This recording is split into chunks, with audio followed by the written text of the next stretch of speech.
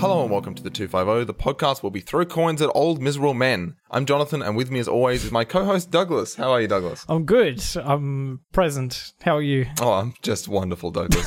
This is your first time tuning into the 250. We have taken a snapshot of IMDb's top 250 movies of all time as of January 2020, and we've begun watching them from number 250 through to number 1. In this podcast, we discuss our opinions, our thoughts, and our reactions to the movies within. Today's movie, number 156, is Warrior. Circumstances pull a father and his two estranged sons back together, chasing an illustrious mixed martial arts title. The two fighters and the very different paths they've taken through life clash violently. Warrior was directed by Gavin O'Connor, who I haven't really heard of before. Yeah, me either. He did The Accountant, Pride and Glory, don't know about those movies. And it was written by said Gavin, as well as Anthony Tambakis and Cliff Dorfman. Neither Douglas nor I have seen this movie before. Yeah. What do you think of Warrior, Douglas? This is definitely one of the films that I didn't have any preconceptions on what it was going to be. So many people are being like, Rocky wishes, and being all like fucking talking about films follow trends, right? Like in the cinema landscape, they follow trends. Like we had a bunch of fucking westerns in like the 60s and 70s, and like prior to that we had, I want to say, like romance films and like big sweeping spectacle-y kind of films. Right now we're in a superhero thing. That's like what the cinema landscape is kind of primarily made up of. I really hadn't thought about that, but it's probably going to shift in like 10 years from now. Yeah. About I would say 8 to 10 all... years we'll shift into a different thing where there'll be lots of one genre of thing. And for like a while there was like a whole bunch of fucking fighting movies, boxing movies, which I really liked. Rocky, I think from a stand, like the sport removed, I think the sport is very integral to Rocky as much as it is here. But I don't really find MMA fighting that interesting as much as I find boxing interesting. I feel like there's much more, I wouldn't say like strategy to boxing or anything like that, but MMA just has a bit more ferocity and violence to it that I kind of don't really fully agree with. It's just a whole bunch. It's a bit much. Yeah, it's really barbaric. Like people paying lots and lots and lots and lots of money to watch two guys beat the ever-living snot out of each other to like pretty much the point of like they could die. Like, you know, they could die in the ring, and people unquestionably have died in the ring. Or what is it they call it? The cage, not the ring. So, I don't know. Yeah, it's just a very brutal sport that I'm not entirely into. So when I found out it was about that, I was kind of like, I thought it was more about boxing than it was about MMA. But I don't know. It's like drawing straws. Drawing straws. What's the phrase? It's definitely not drawing straws. Yeah, not drawing straws. But yeah, you get my point. Splitting hairs, Douglas? Splitting hairs, that's it. Thank you. Drawing straws is where it's like the shortest one. Work out who's the... Who's the one who gets person in the group? Jonathan, we drew the short straws and decided to do this fucking podcast. We drew the short straw on this movie, Douglas. Yeah. I didn't enjoy it that much, is my bottom line here. Even like sport removed, I still didn't really enjoy it. Like the storyline itself and the way that everything kind of goes, even the performances, I was expecting a lot more out of Tom Hardy, but I really didn't quite feel that connected with him, as evidently a lot of people have. I thought this was going to rank really poorly on Letterboxd, but fucking everyone loves this movie on Letterboxd. So I feel like I'm kind of in the minority here, Jonathan, but how about you? What did you think of Warrior? I was so excited when I realized this movie was bad. I got so fucking chuffed for a multitude of reasons. There's so much fun stuff about having a crap movie in the 250. Like, first and foremost... Oh, baby, we're going to ruffle some feathers this week. It's some variety. We've had like 3 or 4 like wonderful movies in a row, or like at least very competent movies in a row, or maybe even more than that. I think we're definitely really getting to the really consistently good movie patch, and I just the landmark films in cinema. I didn't realize how important a crap movie was in that first 50. The bang middle of it, yeah. It was so good right in the first 50 because it was just like, it was a real flip of a it was good. Coin. Real coin toss on whether or not the movie would be good or not. And so there's that, at least. It's fun criticism, but it's also, we get to talk about why a movie like this rates so highly. And I think Letterboxd is more resilient against stupid people making dumb reviews, but Yeah. it's not completely. Yeah. So, which we can say Hachi still rates pretty high. Like, not anywhere near as high as it does on IMDb, but still rates pretty highly on Letterboxd. Yeah. Yeah. So, same example. Man, I can't wait for all the messages and emails we're about to receive of, you just didn't understand it. You didn't get the premise. No, I didn't get it. You're right. No, it's Americans, okay? It is. It is pretty unequivocally American, yeah. 3 key characters. Down on his luck, dad, church goer, recovering alcoholic, that's less important. But, like, there's that. Mm-hmm. And then the 2 real keen ones. Wasn't he a vet as well?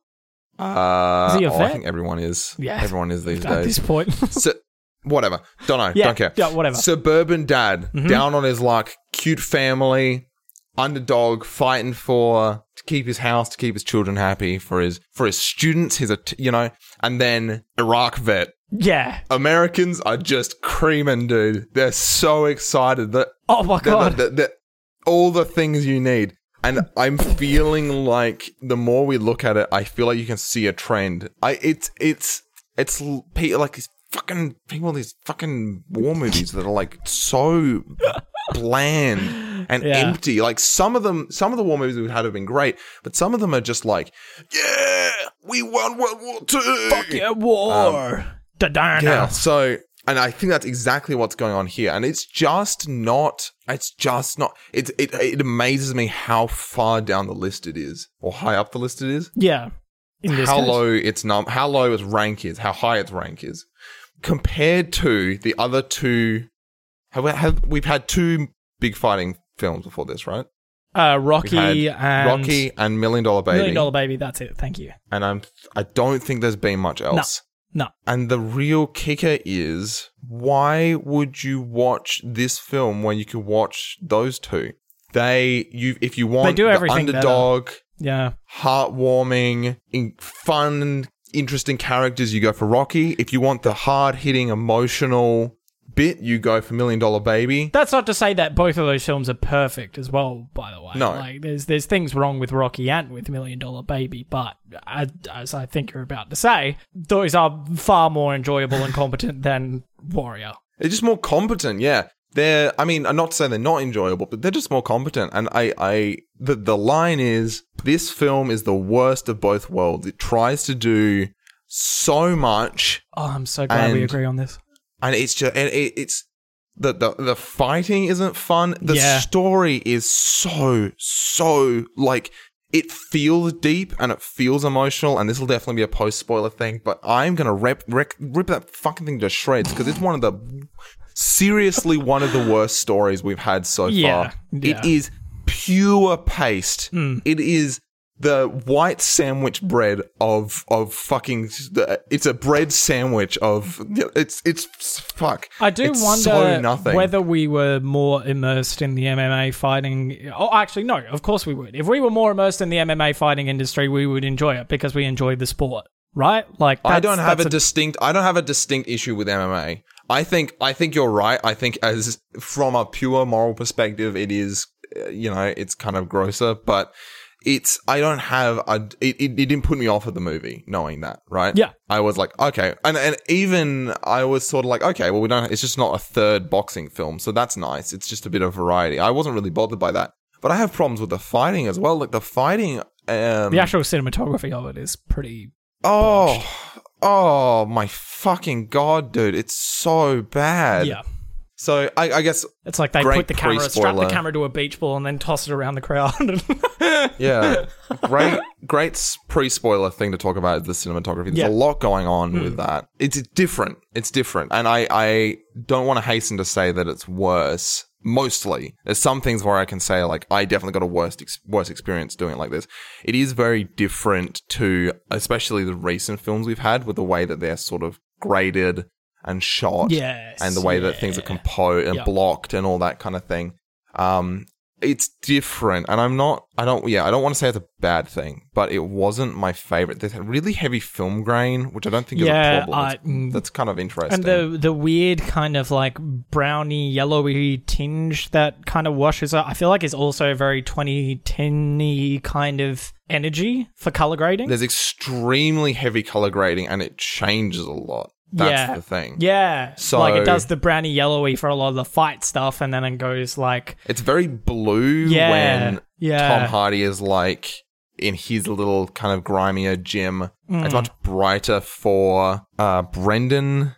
His whole situation is more of not a flat color grading, but more of just a consistent, lifelike color grading. I think I can still complain about that. The way that they jump between color grading quite so strongly gives a little bit of whiplash. Yeah. It really smacks you in the face with it. So inconsistent. I'm not the biggest fan of that either. And then the cinematography just has a huge hard on for like extreme close-ups in the fight stuff specifically. Yeah. And like quick cuts and things that just make it you could, if used sparingly, it would be really good to make a fight feel really tense and chaotic, but it's used for everything. It's used every single fight is like really like, I think it's like cropped zooms or something. Like it's not the full, it doesn't feel like the full frame. Maybe it's just heavily zoomed. Could be, yeah. And just everything is a shaky cam as well. Yeah, like everything's in the fights, everything's a shoulder cam. But even just the whole film, they don't have any, not that I could catch, except my other gripe, which is all the fucking establishing shots they have to do I swear to God, so this is a 2 hour and 20 minute film, which was too long. They probably could have cut 20 minutes if they'd cut all the unnecessary fucking establishing shots, especially in the back half where they're in, I forget, at the place where Sparta is set. I forget which city it is. Every time they go to a new location, they have to do a helicopter circle, gigantic like B-roll to be like, we're at the resort now. Yeah. We're back at the arena. We're at the resort now. And I'm like, I know, I understand you could just show me the interior and I'd be able to work it out. We don't need to be doing this. It's all just, it's just odd. It's just odd. And I don't think it's entirely bad, but I really was not as into the fights as I wanted to be because of the way that the fights are filmed. And those establishing shots are just so unnecessary. The rest of it is just fine, you know? Yeah. It's all right. Yeah. It's okay. It didn't really ingratiate itself to me with the cinematography for a story I already wasn't super loving. Yeah. Another thing was casting. I didn't realize, like, is that not just me? I didn't realize they were supposed to be brothers until, like, because they just don't look similar. Well, I think the whole bit is that they hide it for like the longest time and then they kind of drop it like midway through the film and then they're like, oh, they're brothers. But then it gets like another drop because everyone else within the canon of the film recognizes that they're brothers as well. And then it's like another like, what's the deal with that? But yeah, sorry, as far as like casting goes, yes, no, they look absolutely nothing alike. But also, nothing alike. Joel Edgerton, I was like, maybe they cast Joel Edgerton because he was like a big dude. But this is like way before Joel Edgerton got big in any like shape or form. This was Joel Edgerton in the very much early days of his career. I think this is like his first big leading thing, which is a bit of a shame because I do love him as an actor. I think he's quite good when you put him in a good role. Like he's he's the fella in Great Gatsby, Tom Buchanan. He's fantastic in Gatsby. He fits Tom Buchanan perfectly.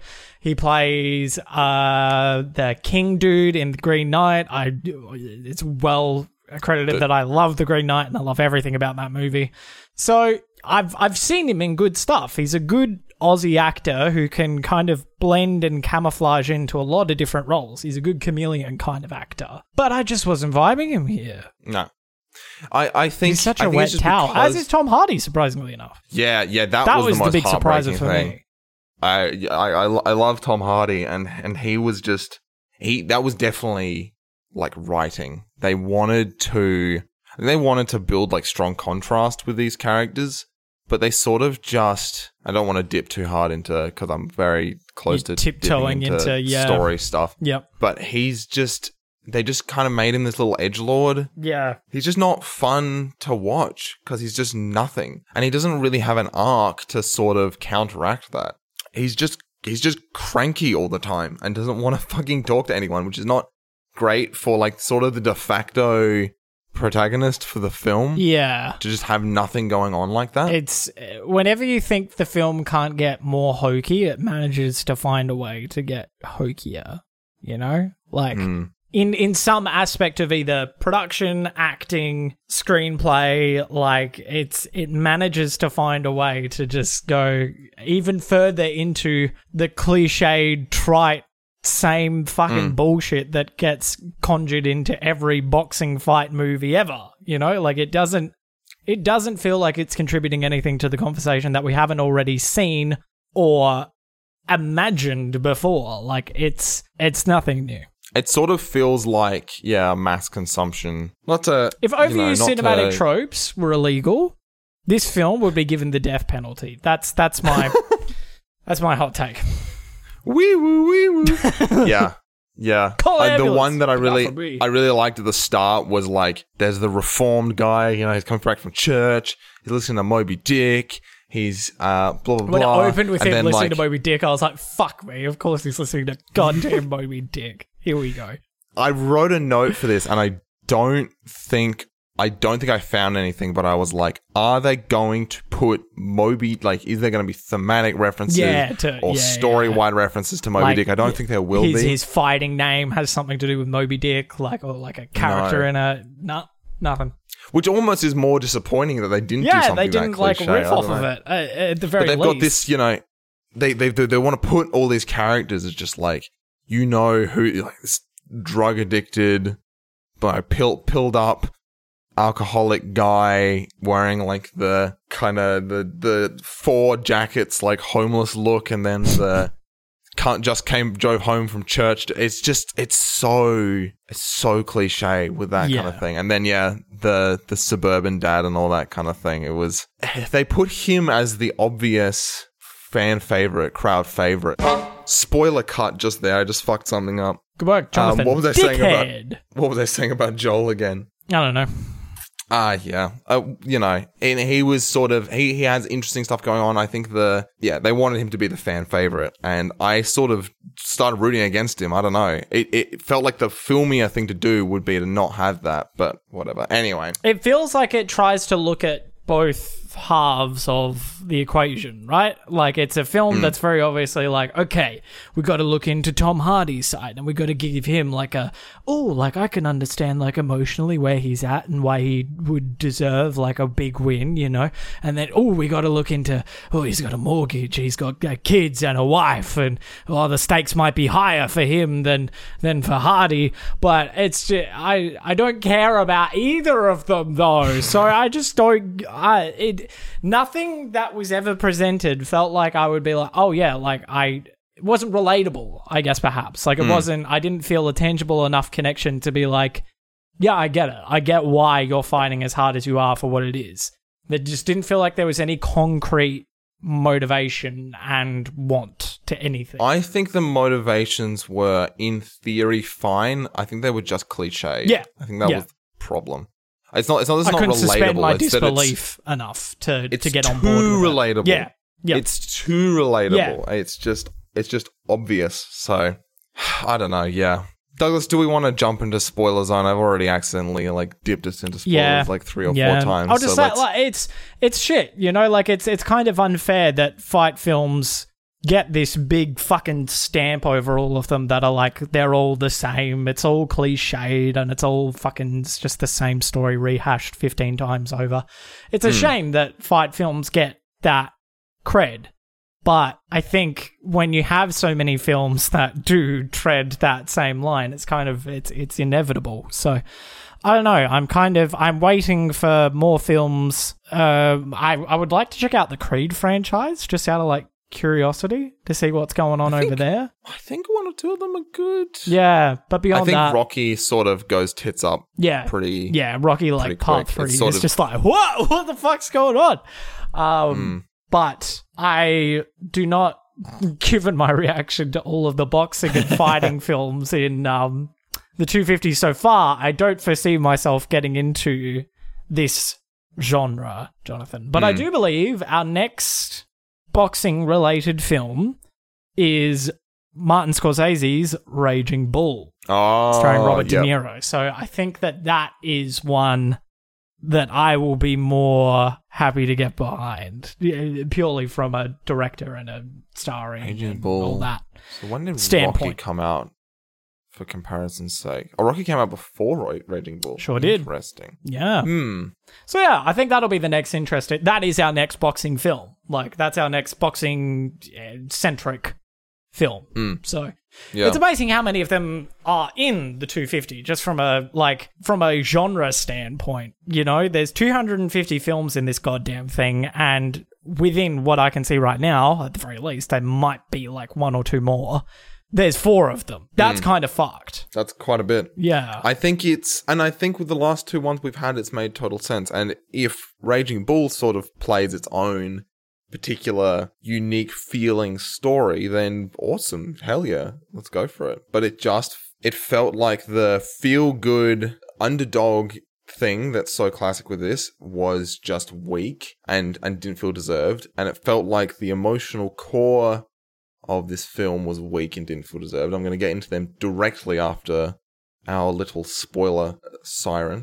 Obviously, we're going to do a boxing bell for this one, Douglas. I think we've done it for the last 2 boxing films. I was going to do Warriors come out to play. All right, and we'll just say that you did it there, and I can jump straight into it. Great, yeah, go for it. I don't recommend this film. Spoilers now, and neither Jonathan nor I recommend this film. So yeah, don't watch this movie. Just watch Rocky if you want to be fun, and watch Million Dollar Baby if you want it to be deep. Yeah. If you want a bit more of a somber time. The dark past as a basis for relationships in movies is so fucking... I really don't jive it. Because it's just not as fun. You're sort of discovering a relationship after it's happened, but in this case, it didn't feel like you were discovering everything. You would have things like people would get in fights, and it would just feel like people were being mad to each other because you didn't understand what was going on between them well enough. And it was just vagueness was my big problem with the relationships between the characters in this film. It was just vagueness. They would do things like, the lines I had is, people going like, oh, the shit that you pulled way back then, or like the potentially the worst line in the movie from Tom Hardy, once again, breaks my heart, where he goes, breaks my heart. You in the Corps? No, you're no brother to me. And it's like, shut the fuck up. I meant to say this before the spoilers, but Americans, we have military in Australia. It's just a job. Yeah. They're not these fucking demigods. They're just people with a job. It's like we shouldn't be idolizing. The man's got PTSD. He's got so much fucked up because he was working in the Marines, and they're just like, yeah, fuck yeah, he's a war hero. Perfect stab in the knife from last week, stab in the dick. To that from last week's film, No Country for Old Men, the bit where Josh Brolin rolls up to the booth, the border booth, and he's like, you a vet? And he's like, yeah. All right, premium escort him in. Yeah. Let's bring this man home. Because it's a bit. Yeah, exactly. Yeah. It's commentary on that whole. USA. It's so. It just. Anyway, so. And the film is just awash with vagueness. Yes. And using that to make things feel deep by implying a deep relationship going on. And implying that there are more given circumstances there than probably what there actually are. Like, it's all good to have given circumstances and stuff like that there, but don't fucking ghost and alienate your audience out of it and just be like, character says, yeah, like, you weren't there, man, or like, you don't know what happened, and then not evaluate on it in any way. Like, just completely drop it. It's like, this man has been mentally and emotionally scarred from his experiences, and the film never really, I mean, it sort of goes like, and it all culminates with this ending where he's like, I love you, bro, and that's when he gives up, that's when he taps out, which is like the wimpiest... Yeah. feeling. It doesn't feel earned at all. I get how the ending. Actually, no, I don't get, because all of the cutaway shots from the actual fight are people who are rooting for Brendan. So I don't understand there are people who are like, I didn't know who was going to win by the end of it. I was stunned when Brendan ended up winning. Of course Brendan was going to win. There are all these cutaways of people who are supporting him being like, yeah, Brendan. And then whenever Tom Hardy gets the fucking whack down on him, everyone's like, nah, of course, fucking, with all of that, sound, of course Brendan's going to win. I really wanted Tommy to win. People have given this film half a star on Letterboxd purely because Brendan won. It just doesn't. It just feels obvious. It doesn't. You have such an easy way to create more depth between these characters by having Tommy win and then decide to do whatever, buy his house for him or whatever, blah blah blah. Which is, it's an easy extra layer on what was already given. And they sort of just went, he just turns into this crazy guy by the end of the film, where he's just so angry. And it's like, why is Tommy angry at Brendan? I never understand it. And I think it's supposed to be this thing. It's one of two things. He's either literally fucked in the head from his experiences in Iraq, or he does hold this weird grudge against his brother for not going into the military and being a teacher instead, because being a teacher is, that's the worst kind of job you can. We really need less teachers. Yeah. I've always said this, Douglas. We need more people shooting brown people. I need more people in the war teaching the next. Oh, fuck, man. Sign up at your local barracks. Oh my fucking God. And so I think maybe that's one of the key issues is that Tommy is such a flat cardboard cutout of a character who just hates everyone, is mad at everyone all the time, doesn't want to open up, and then they call his final tapping out because his brother said he loves him. It's almost, I feel like the general structure of that, with that relationship, needs to sort of follow the 3-act structure thing, where you sort of it starts to, their relationship looks like it's going to get bad and then better, and then something happens and it drops off again, and then you can kind of loop back to that with the conclusion, where it's, if there'd been some interplay between Tommy and Brendan that wasn't just completely antagonistic, start to go oh, maybe, yeah, this is happening, and then something happens that brings it back to the ground floor of them still being shitty at each other, and then him having this realization that, I don't know, family is more important right at the end, something like that. But it just doesn't really happen. It just sort of, he's standoffish all the time. Yeah. Yeah, and then he's just I love you, bro. I love you, man. Tap out. I've loved you this whole time, bro. It's, yeah. I can feel the migraine you're getting from here, Jonathan. Yeah. What else do we have? Nick Nolte doing one of the worst drunk person performances I've ever seen. Nick Nolte got a fucking nomination for this. I was like, are you insane? He literally mumbled and went... His voice is so... Is that what his voice is normally like? That's what he's hired for, basically. Okay. Yeah. Okay. It's really hard. And that ties back in. We'll get back to the shit drunk performance. Maybe we won't. Whatever. It's kind of self-explanatory. The volume range. Actually, wait. No. Hear me out. Him with it. Nick Nolte, Jeff Bridges light. He's a shitter Jeff Bridges. He's a shitter Jeff Bridges. I mean, Nick Nolte is in Tropic Thunder, so I'll give him that. He plays very well, but he's a stereotype, hyper-inflated stereotype of himself in Tropic Thunder. So I guess that's, it's hard to fuck that one up. But shitter Jeff Bridges. That's my, boom, slam dunk on Nick Nolte. Not that I think Jeff Bridges would work in this particular role. No, absolutely not. No, it's... I don't think he's grizzled enough. Yeah. Oh, maybe. He could mumble his way through this role and get a fucking Academy nomination as well. It's literally just mechanically the amount that he fucking gravel mumbles, it just makes him really fucking hard to hear. Yeah. It's just a problem. But yeah, volume range, dynamic range? Does that count as dynamic range or is it just range? Just really loud shit, and then the quietest, it's the Chris Nolan. It's a Nolan Oh, yeah, a Nolan. volume range. Yes, yeah. And Nolan's got other issues with it. And with Nolan, a lot of them sort of feel artistic, and you can sort of go like, I kind of get that. And they're action movies generally as well. But there's just I had to keep fucking turning the volume up and down because if I left it on, even Tom Hardy, my windows will blow out. Tom Hardy will fucking do a mumble line every here and there and go, and then you get Nick Nolte and Tom Hardy in the same scene, both look at each other, go.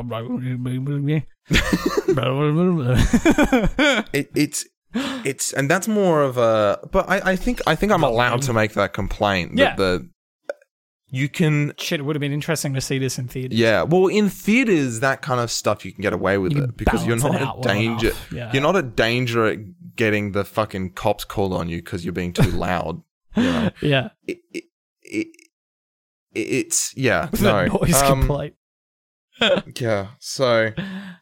let me check I'm going to skim my notes. Let me just check if there's anything in here. Anything else in here. I talked to Jonathan before we started recording the podcast, and I said, John, I don't know how much I've got to say about this film because I just really didn't like it. And I feel like the things that I don't like about it are pretty kind of upfront, like it shouldn't be too hard for me to argue the case on why I don't like these things. Jonathan then goes, don't worry, buddy. I've got you covered. And proceeds to show me his notebook full of insane scrawlings.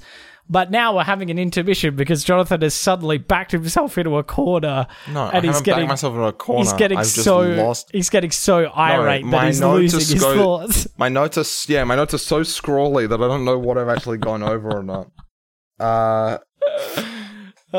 No, so to answer the question before, yes. No Moby Dick anything. Yeah, no Moby Dick. That would be like it would be a little bit cute if they'd done that. Would have been nice, like even at the end or something, like in the final fight, like, yeah, I don't know. Yeah, I maybe I have gone over all my fucking notes maybe I do just have everything that I hate down here. Hey, what about soundtrack? Did you hate the soundtrack as much as I did? Gonna be honest, don't recall anything from the soundtrack in this movie. Well, I guess that means that, you didn't really hate it all, love it. But well, not necessarily. It struck me as very manipulative, especially in the final scene where he's carrying Tom Hardy away and everything like that. It was very it felt like it was trying to do the A24 thing. The score felt like it was trying to go for the A24 moment, but yeah, it did not hit that mark for me. I was just like, oh my god, just get the fuck out of here, you two punch drunk bros. And I was thinking, and this is also like a very particular complaint, but that the final fight between the two of them, that had opened with no music, that would have been excellent. That would have really hammered down the importance of this. It would make it feel more real. Yeah, by more just grandiose. Yeah, just what's happening in the scene. That's just not there. It's like they've sort of just taken the cheap, obvious route with so much stuff in there. Okay, so it's interesting. The more and more I'm thinking about this, the only reason you will go out of your way to watch this film now, because it's not in the cinema, it's not in cinemas, it's not screening anywhere now. The only reason you will go out of your way to watch this film is if you are into UFC fighting, right? Or if you're into boxing, MMA, if you're into that whole circuit, you will watch this film. But if you're not, and you're like us chuckle nuts, we are essentially being forced to watch this film. So we're naturally going to have we're going to have a bit more of an adverse reaction to it, right? It makes sense, I think. Oh, I mean, yeah, I guess. I just didn't have that problem, but I just really, I don't know. There's just no suspense. Nothing. Especially in the end of it, there's no suspense. The whole thing just felt weak the whole way through. The story just did not feel deserved. That's the real stinker with it. There's no growth with Tom Hardy's character. The win doesn't feel deserved. Why? God, okay. I've just got back onto this on the fucking soundtrack. Whatever dickhead thought it would be clever to have the Beethoven bit. The Beethoven bit. You knew it. It's so dumb. I like the Beethoven bit for the character. That's one of the more important things. Yeah. Yeah, go for it. Pizza time. Pizza time. Pizza time. We interrupt this scheduled program. This is going to be a very stark cut from what we were just talking about. The Beethoven bit is stupid. I do just want to say that outright. It's pizza time. So, a brief intermission for pizza. I wish we had pizza. I would have loved some pizza. I wonder what they got. Does he get seafood on one of them? It looks like seafood. I can't tell from here. He's grabbing himself a slice. Oh, that's a cup. Is that a couple? Oh, you cheeky fuck. Right, we return to your regularly scheduled program. I'm going to have to deal with pizza sitting here when we finish the fucking episode. The smell. The stench. What's the line? What's the Matrix line, mate? The Matrix line. I was thinking of it's the smell. Mr. Anderson. Oh, wait, here's the line. I hate this place, this zoo, this prison, this reality, whatever you want to call it. I can't stand it any longer. It's the smell, if there is such a thing. I feel saturated by it. If we get Hugo Weaving on the podcast, I'm absolutely going to play that bit to him. Oh, God. Sorry, I got distracted with Beethoven there and this sound. The soundtrack's whatever. It's fine. Whatever. The Beethoven remix can and yeah, that's what I was saying. I did like the concept of a Beethoven melody being woven in. Just this guy who's like he's a trainer and he uses classical music to that's interesting. Yeah. That's fun, and that's one of the only interesting and fun things that happen. Wait, did I say that? No. The fact that it's the 12 best MMA fighters in the world. And 3 of them are from Pittsburgh, and 2 of them are related. Are you joking? Yeah. It's the biggest MMA thing in the fucking universe, and somehow these 2 drop kicks managed to get it. It just doesn't track. Yeah. It just doesn't track. And especially when Brendan's been, not in the game for very long, and then he just... No. What? He's in it. He just brought himself back up to speed in however long that was. Yeah. Quick little training montage, and then what?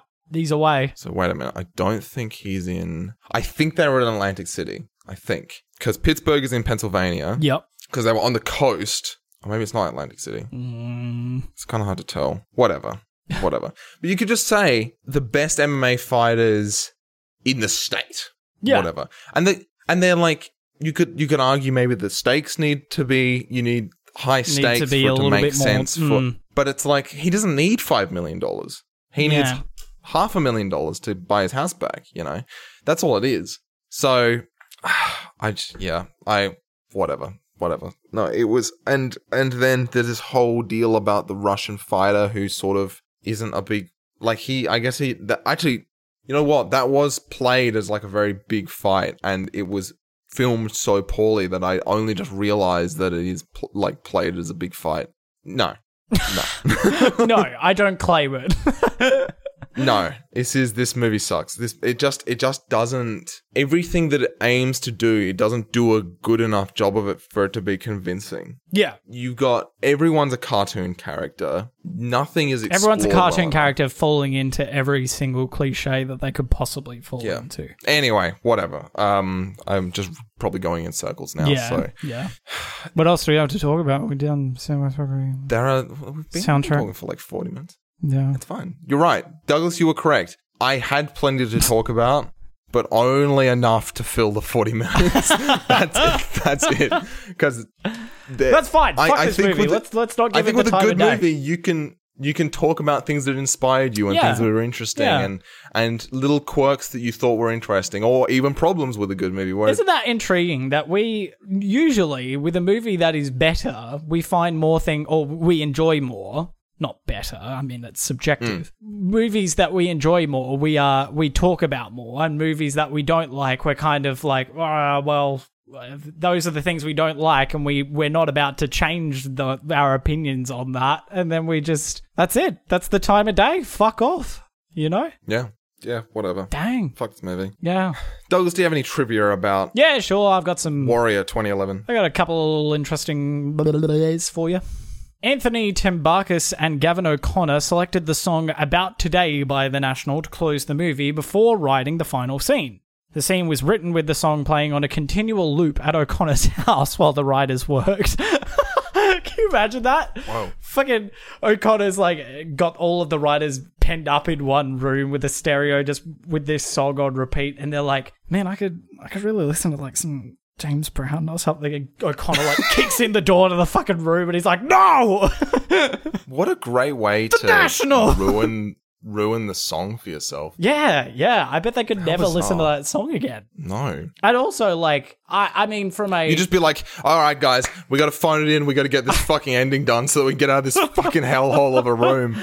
Like, from a dancer's perspective, or like a performer's perspective, you got to listen to the song multiple times to, get a handle on like all the layers of the song. But from a writer's perspective, I feel like, that would just make me go insane. I would just go like, I can't, would you shut the fuck up? I've heard this same song 15 times. Ugh, yeah. You're not listening to the song on a loop when you're doing dance stuff, though, are you? No, like when you're like pause it and... When you're choreographing, I'd like, or if I'm like thinking about choreographing to something, I will listen to it on a loop for like a day, and then I'll choreograph to it, and that'll be like play, pause, play, pause, play, pause. Right, but okay. yeah, when I'm thinking about it, I've got it on loop for like a whole 2-3 days, which you would think would burn me out of the song, and sometimes it does. And then you got to write it, and then you got to write a choreo. for it. Yeah, and then I gotta go, fuck, god damn it, I hate this song now, but I've listened to it this many times, I know the fucking song inside out, I better fucking do something with it. Joel Edgerton tore his MCL in the cage during production, halting fight scenes for 6 weeks. Joel Edgerton probably wasn't very trained to do the stunts that he was required to do. Tom Hardy suffered a broken toe, broken ribs, and a broken finger. Far out. And that's, like, it wasn't even real fighting. That's the thing. I'm like, fuck, did they just get that into their role? That they just decided to fucking just go so ham, and they're like, Just devil go may ham, care. I don't know. They Tom Hardy especially strikes me as the actor who would do that. So here's the difference, though. Tom Hardy was, like, shredded. Yeah, Whereas yeah. Joel Edgerton was just big. He's kind right? of, yeah. You saw Tom Hardy's neck? Oh, my God.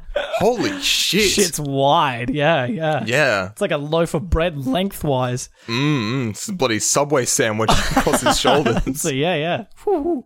That's a foot-long sub with some meatballs. The role of Paddy was written for Nick Nolte by Anthony Tambakis and Gavin O'Connor, who are neighbours with the actor in Malibu. The studio was resistant to casting Nolte, but the writers held firm, and Nolte's portrayal has won him global critical praise. Yeah, well, We didn't righty-o. talk about the drunk scene. Yeah. How dumb Yeah. was that? It was so bad. I mean, I guess there's not much more to say about it, but he's like, you gotta get off the ship. We're all gonna drown on the ship because I've drunk 8 different times of liquor and now I'm in the Moby Dick world. I'm now in Moby Dick. When the announcer is quoting Koba's credentials, he states that he is an Olympic gold medalist in wrestling. Kurt Angle, the actor playing Koba, won a gold medal in the 1996 Olympics in the 100 kilogram weight class for freestyle wrestling. He was also a world champion in the same style and weight class in 1995. Wow. That's okay. pretty cool. Good for you, Kurt. Why do they need an Olympic guy to play a role like that? Oh, I guess he well, doesn't they need to do be- that shit all the time. That's like a kiss on the cheek to fucking UFC, MMA fighter people. They love that shit. Okay, fair enough. They're like, oh, you get it. You get me. On the first day of shooting, the crew gave Nick Nolte a standing ovation after the first take of a scene shot at a local diner. The scene was later cut, but appears as a DVD extra. And if that isn't perfect, balance, I don't know what is. Here's a thought. I think out of the big 3, I think Joel Edgerton's performance was the best. Yeah. I think he has more going on. I think it's definitely also because of scripting. He has a much more interesting. He's written much more interestingly. But I think his performance is better than Nick Nolte's. I said just sort of no. His performance is better than Nick Nolte's. Sorry, Nick. No. Yeah. Sorry, Nick. I got to toss you under the bus a bit. Tom Hardy is completely hamstrung by the script, so it's kind of hard to judge how good his performance was. But Brian Callen's MMA commentator character is heavily based on Joe Rogan. Callen and Rogan are actually good friends in real life. I bet that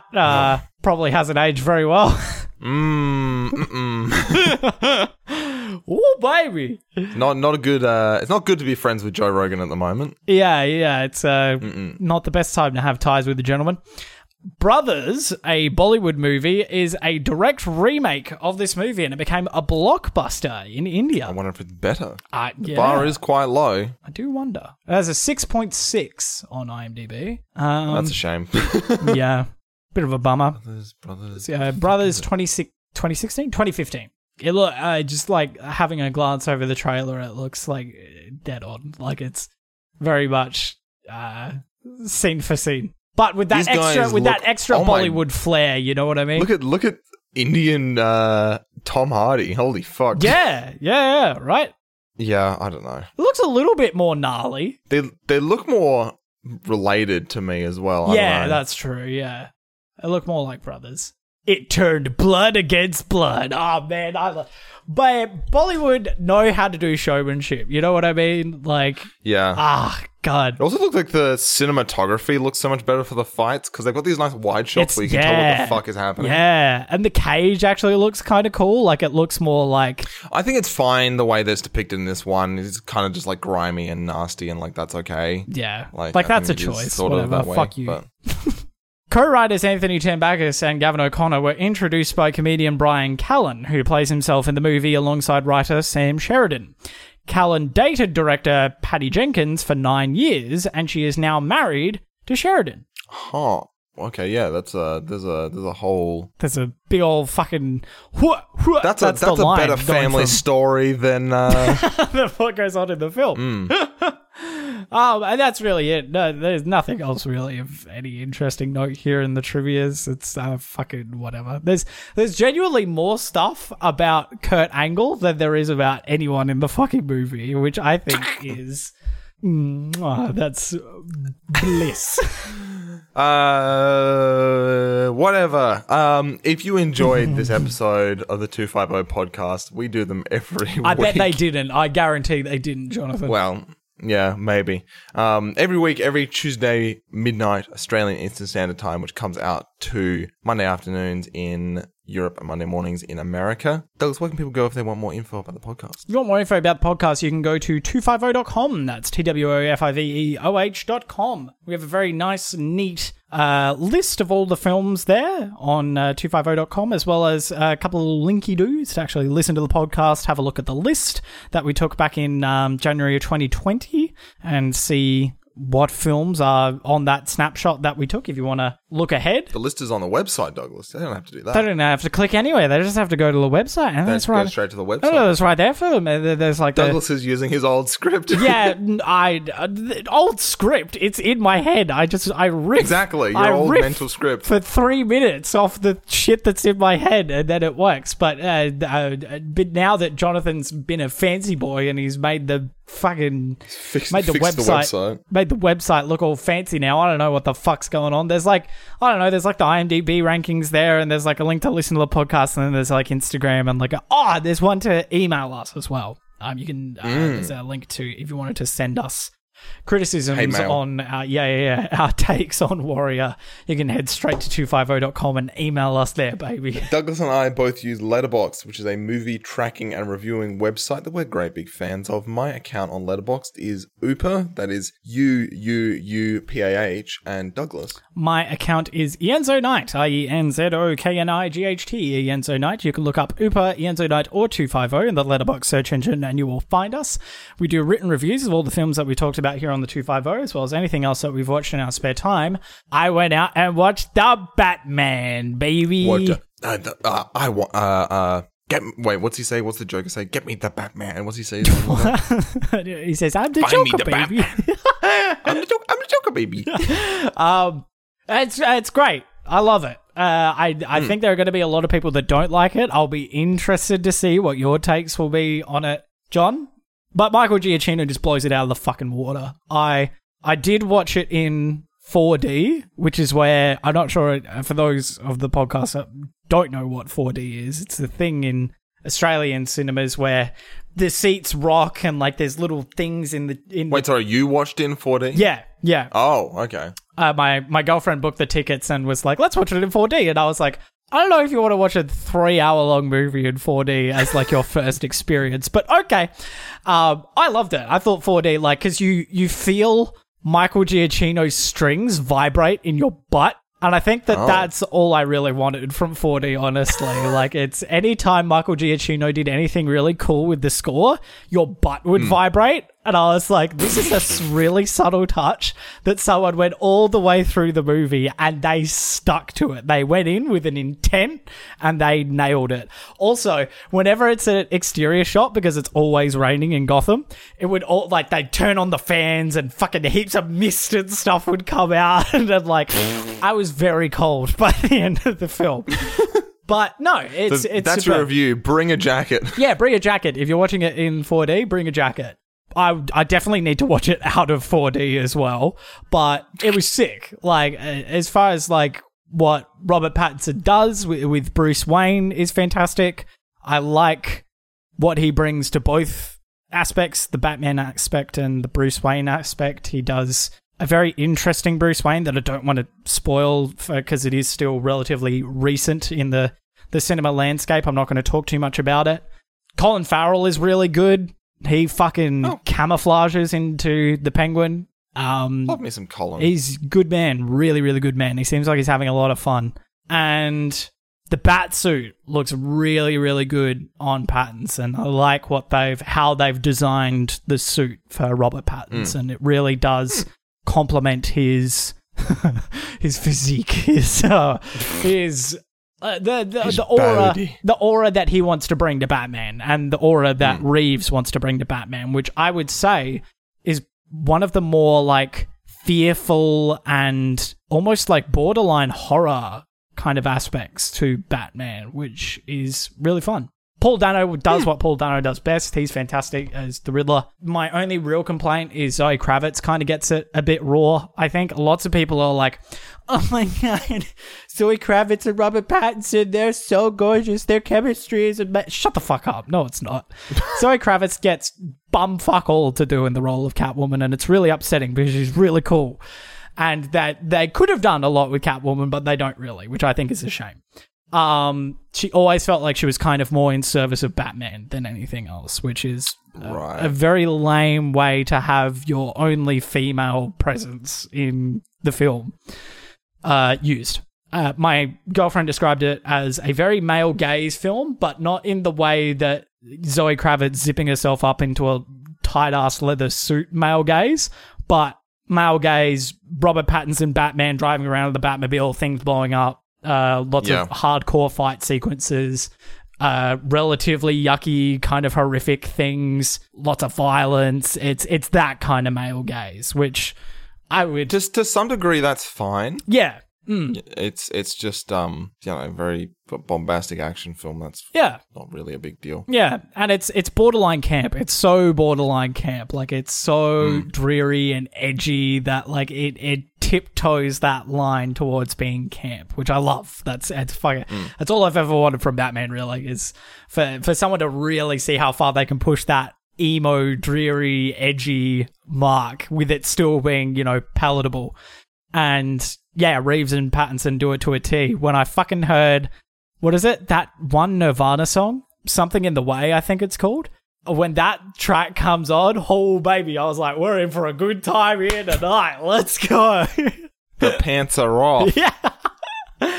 And it's also, I'm going to toot my own horn here, but the review that I put up on Letterboxd is my most liked review out of all the reviews I've ever done. So, how many did you get, Douglas? I got 7.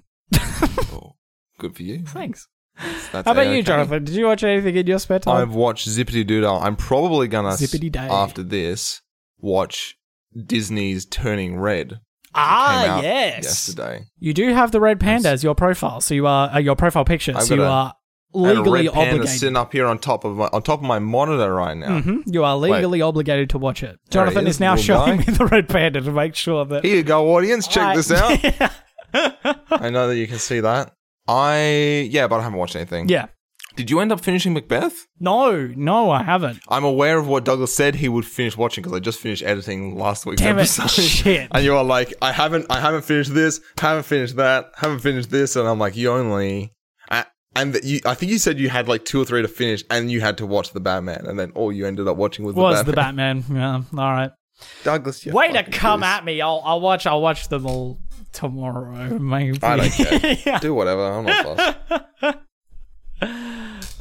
Well, I guess that's it then for 250, and I bet no one listened past like the half-hour mark because they just knew that we just don't like the Warrior. No, Douglas. Okay. I think this film, I truly believe that this film has such an American audience, but we have an American audience, but it's not all that we've got going on. So I think probably Americans will get snooty about it because they'll be like, "What do you mean you don't respect our troops?" But what do you mean you don't respect America? But I hope if you're still here, we love you. Yeah, good on you. Thank you so much for listening to the end. Remember that this movie sucks and don't watch it. Boy! All right, see you later. Peace. That's it. Bye. Wow. Good last minute dunk.